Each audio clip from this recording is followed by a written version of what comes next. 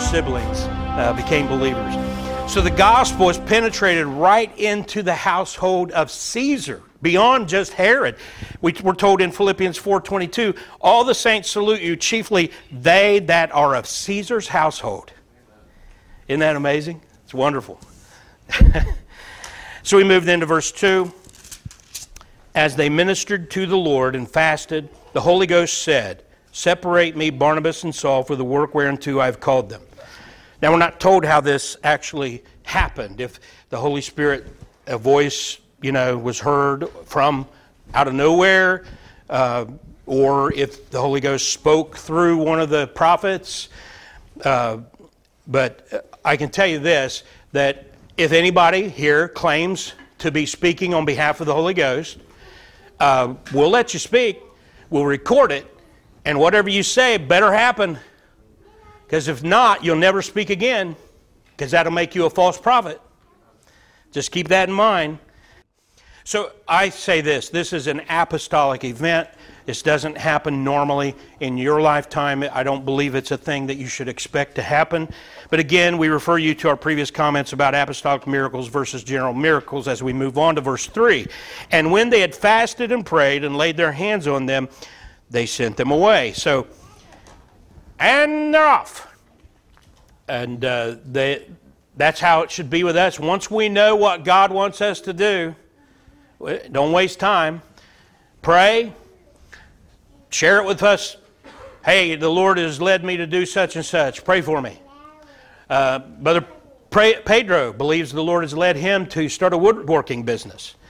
And so what do? We prayed for him. And now he's off. And we pray that the Lord will bless it. That's true of any of you, whatever you're doing. I think, Doug, you had a real estate thing going on. And we pray the Lord. But we always say, no matter what it is, Lord, if it's your will. And there's times where you may think the Lord's driving you towards something. And if it doesn't then pan out, as they say, pan like you're panning, then what's that mean? That just means, hey, you're willing to be teachable and God will show you. We've had some of you start things and you don't end up doing it. Just always be sensitive to the leading of God. There's been times where people started something, didn't go through with it, they kind of backed off. But what happened? They were able to befriend somebody or witness to somebody in the meantime. So it'll never be a waste if wherever you're at, you're serving the Lord. Keep that in mind.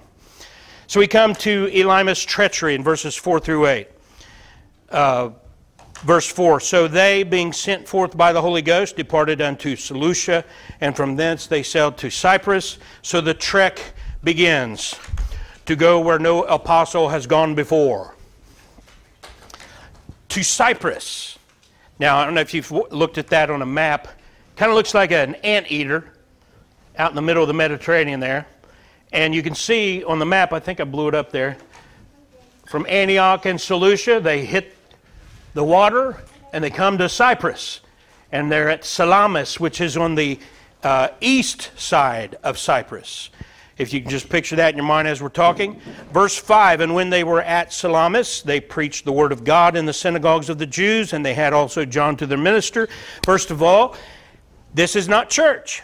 The Seventh-day Adventists and other Sabbatarians falsely claim that this is how they had church.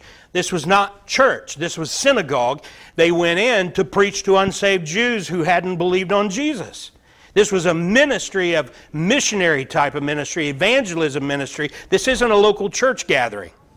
So keep that in mind when you see that they go in on the synagogue. It's not because that was the way Christians met on Saturday, seventh-day Sabbath. That was a mission. They were outreaching. Then the next day on Sunday is when the Christians got together and they talk about what happened the day before when they were trying to reach the Jews.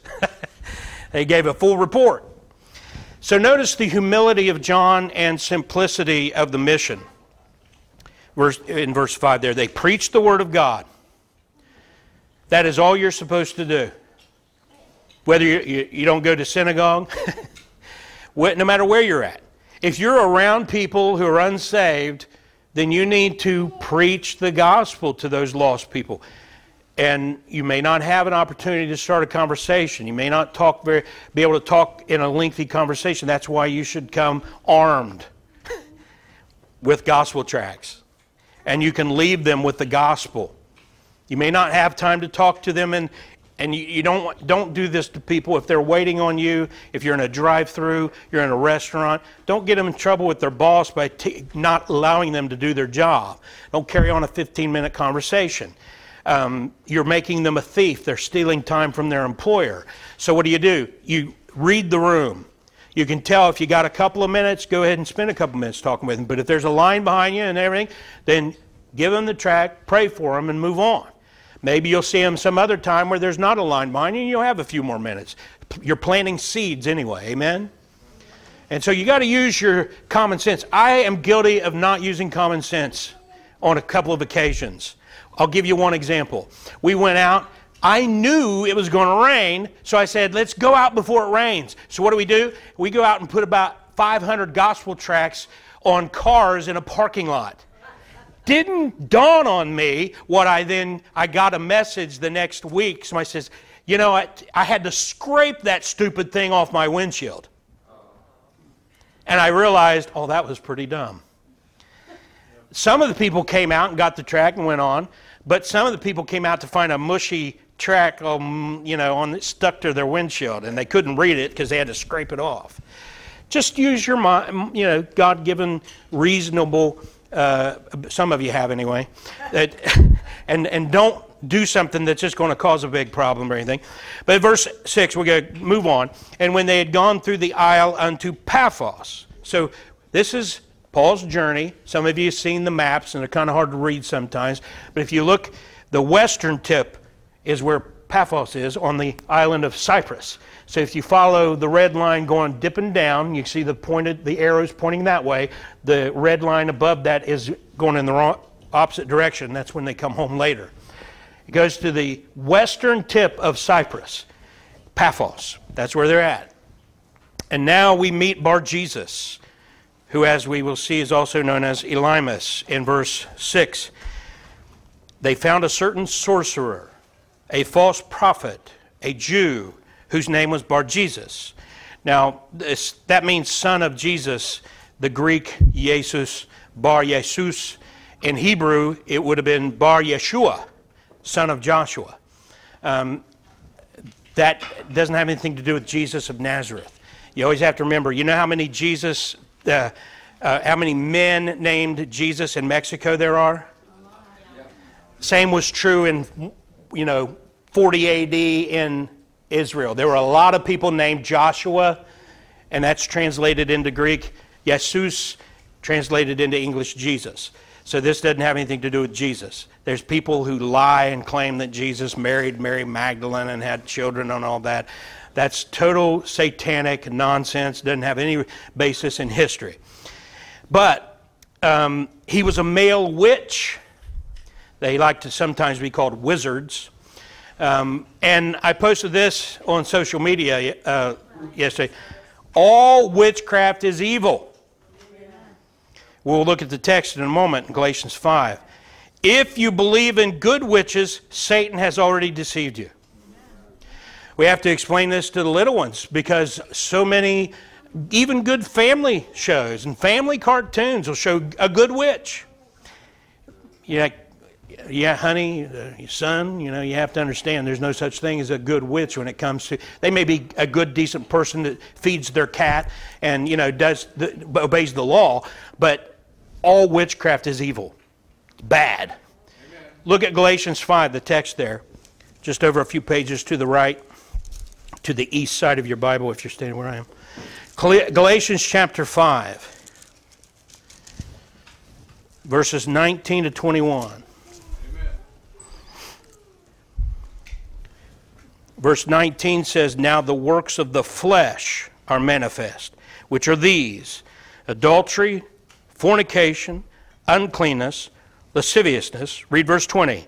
Idolatry, witchcraft, hatred, variance, emulations, wrath, strife, seditions, heresies. We don't have time to define each one of those terms by a dictionary. But the second word, what's the second word? Why doesn't it say dark witchcraft or black witchcraft? Why doesn't it make a difference? Because all witchcraft is evil. That's right.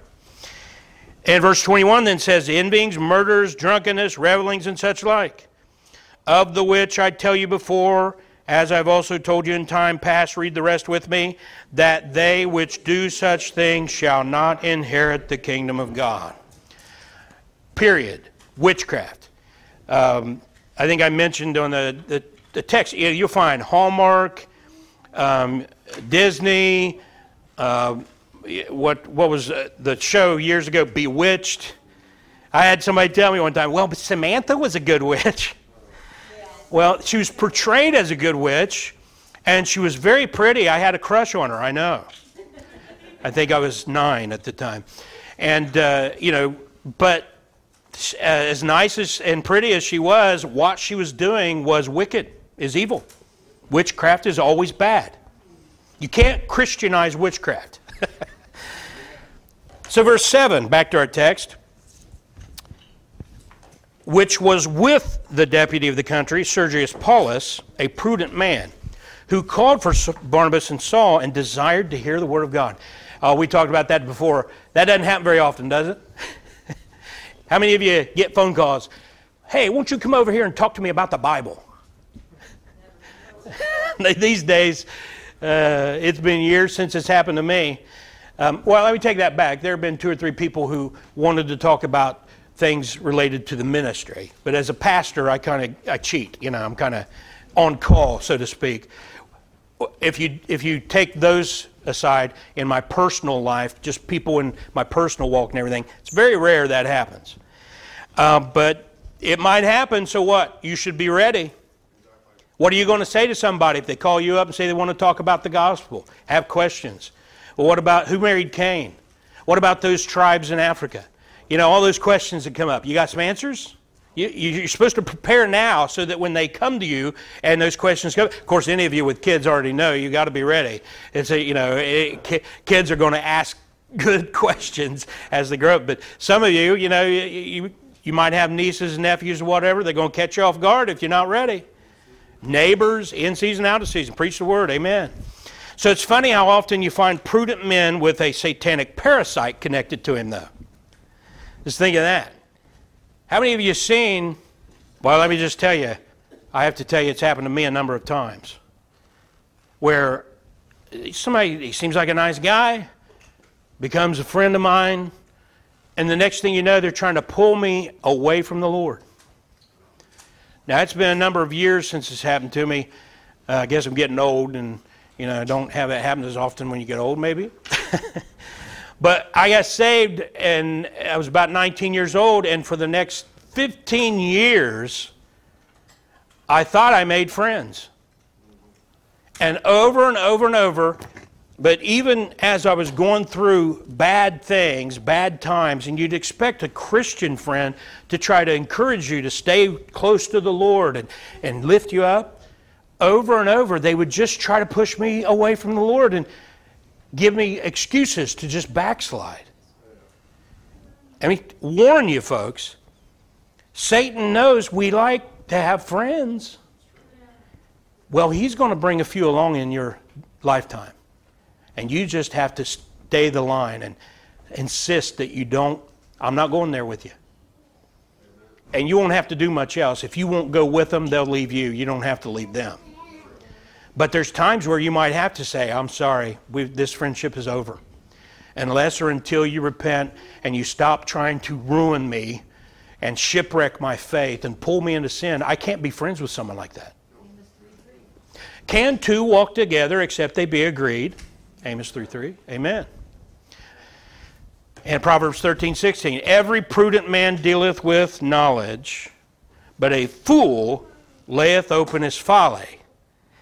Those friends of yours, if you don't see it ahead of time, at some point, even as they may be trying to pull you into sin, their folly should become plain to you. At some point, you will see that their life is a mess for a reason. They're never really happy for a reason. And Elymas, he's going to lay open his folly here in the text, verse 8. But Elymas the sorcerer, for so is his name by interpretation. This is Bar Jesus, also known as Elymas, withstood them, seeking to turn away the deputy from the faith. Think of that. He blatantly is trying to get Sergio is what I want to call him, Sergius Paulus, and pull him away from the gospel and pull him away. Now, I've seen this with my own eyes. I've seen where someone is witnessing. I was on the streets witnessing, preaching the gospel, had a sign up, handing out Bibles and tracts, and on more than one occasion, I had somebody who and there were two different theologies that produced this. The charismatic and Calvinist. I had charismatics come up and want to talk to me about speaking in tongues.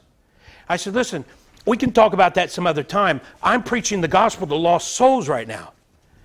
Of course, they were like, well, if you're not preaching that they must speak in tongues to give evidence, or just get out of my face or I'm called police. I've got business here that the Lord has called me to. I don't have time for this.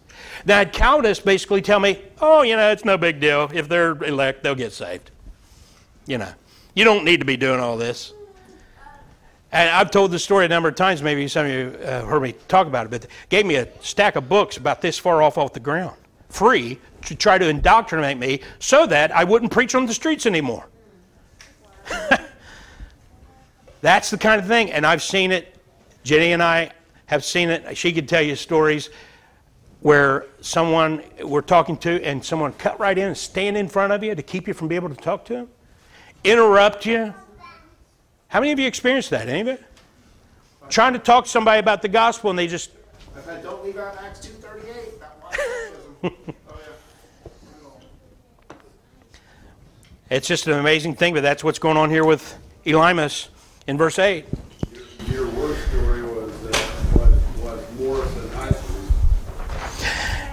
when they tried to run you over. Yeah, that's another one. Jenny and I both were out there with a sign telling the homosexual crowd who is celebrating the gay marriage decision in the Supreme Court. And our sign said, homosexuality is a sin. Turn to Jesus and be saved. And we had another sign and some other tracks and everything, and they drove their car right up on the sidewalk, tried to run over us. And they didn't see that the berm was about that tall. And so their car went boom, and it gave us enough warning to get out. We just got behind the light pole. They had to go through that light pole, and they didn't have enough speed to do that. And it's a metal pole, so we were able to get away from it. There's nothing more wicked than thwarting a soul that is seeking God. That's right. There are parents who have purposely kept their children from going to church and going to vacation Bible school or Sunday school or just going to church with friends because they don't want their kids to get saved. But Paul is about to wield his spiritual sword, hence why we showed the fencing at the beginning. Verses 9 through 12. Paul versus Elymas. Verse 9 says, Then Saul, who also is called Paul, filled with the Holy Ghost, set his eyes on him. I love that. I don't know that I've done that. I'm sure there's been times where I look back, I think I could give you some stories about it. But I've also seen it. I've been with men and there's something going on. I can just see it in their eyes. And they're about to go after somebody. And they don't go after them with a gun. They don't go after them with a literal sword. But they do go after them with a sword. And we're witnessing a transition of Saul to Paul in name and in spirit. I believe there's a reason why from this point on he's called Paul.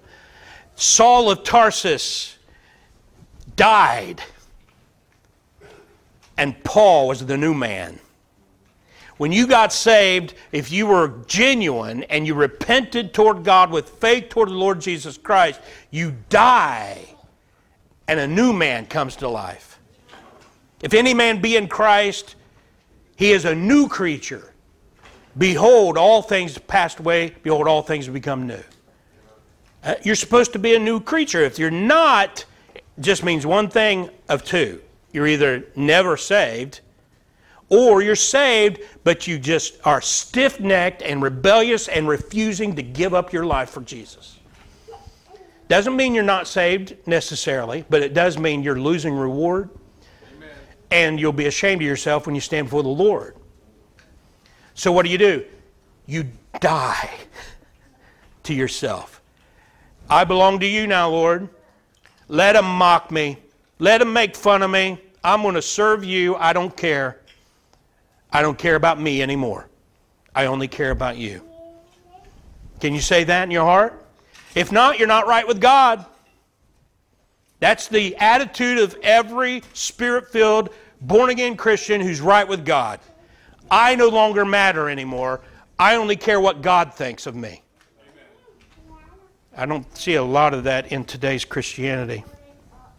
So Luke now refers to Saul as Paul for the duration of the book of Acts. The name Saul will appear 4 times in Acts 13:21. It refers to King Saul in the Old Testament. The other 3 times, Acts 22:7, 22:13, and 26:14, are when Paul's retelling of the Damascus Road experience, and he quotes others calling him Saul. So from this point on, in the narrative, he's called Paul. So verse 10 says, this is Paul's words, and said, read that with me, verse 10, and said, O full of all subtlety and all mischief, thou child of the devil, thou enemy of all righteousness, wilt thou not cease to pervert the right ways of the Lord? That is horrible. That is terrible. How could Paul be so mean? That's what people would be saying to you if you said this to some guy out there. Called him a child of the devil? Who are you to judge? But Paul is just pushing people away from the gospel. How many times have I heard that through the year? You're just pushing people away.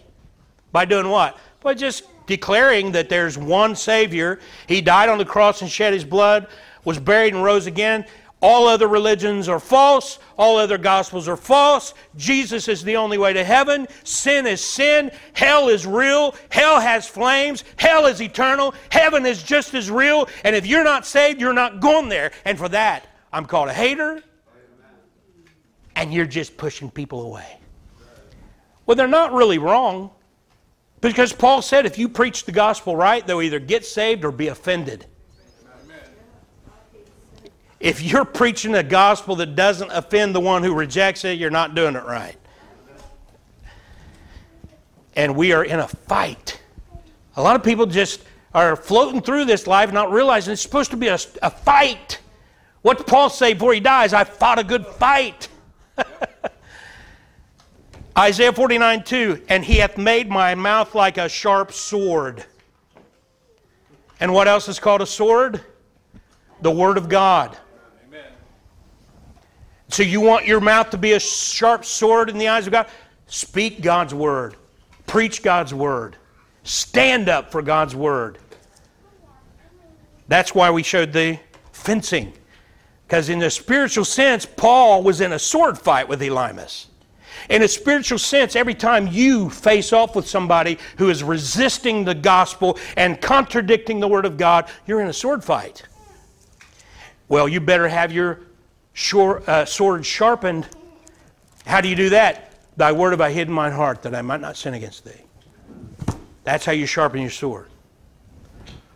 2 Corinthians 10:3 and 4, for though we walk in the flesh, we do not war after the flesh. For the weapons of our warfare are not carnal, but mighty through God to the pulling down of strongholds. You fight the battle in the spirit, and then what happens in the flesh, in the physical realm, is a reflection of what's going on in the spirit. Amen. And so verse 11 says, and now behold, the hand of the Lord is upon thee, and thou shalt be blind, not seeing the sun for a season. And immediately there fell on him a mist and a darkness, and he went about seeking some to lead him by the hand. I just think it's interesting because I believe that the unsaved man or woman, their last moment alive on earth is a mist and a darkness, and then they lift up their eyes in hell. God is giving this guy actually another chance. How many times would you like to have the power to do that? just knock them down blind. That's why he didn't give us that power. We'd be using it all the time. There'd be a whole new population of blind people. So Columbus gives it a run for the money. Verse 12, then we close. Then the deputy, when he saw what was done, believed, being astonished at the doctrine of the Lord. So some of us were jolted to move by life-altering events. I know when I got saved, there were a lot of things happening in my life shaking me up. And I thank God for that. I feel bad for people who are able to just go along in their unbelief and not have their life shaken up.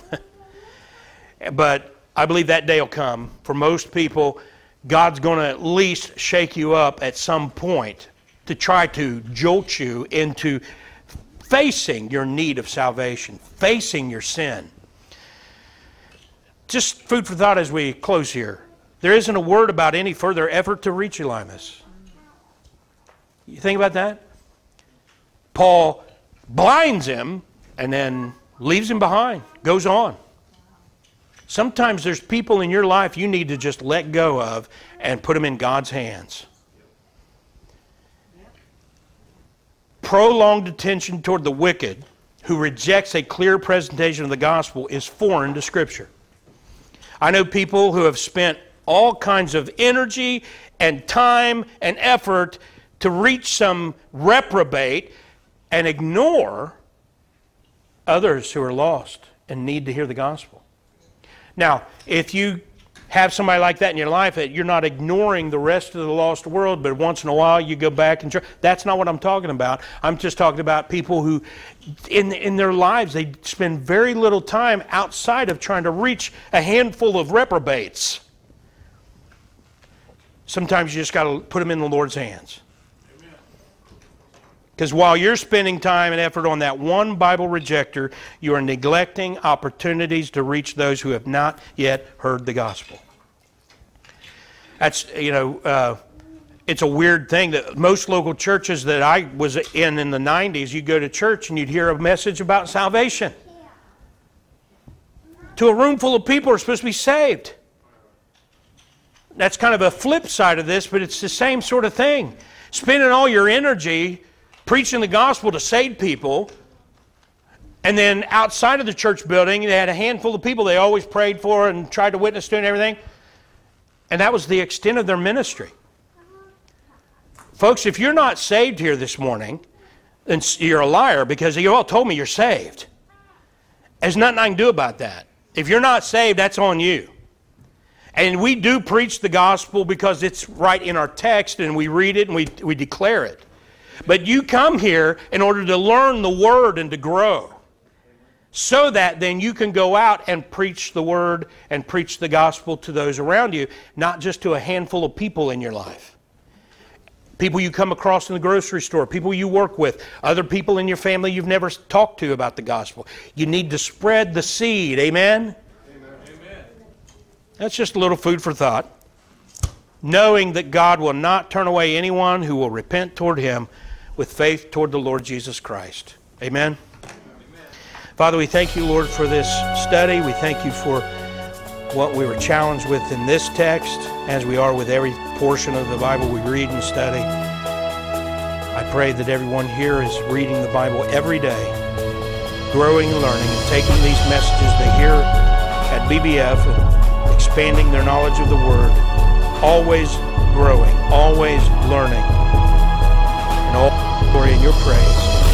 In Jesus' name, amen.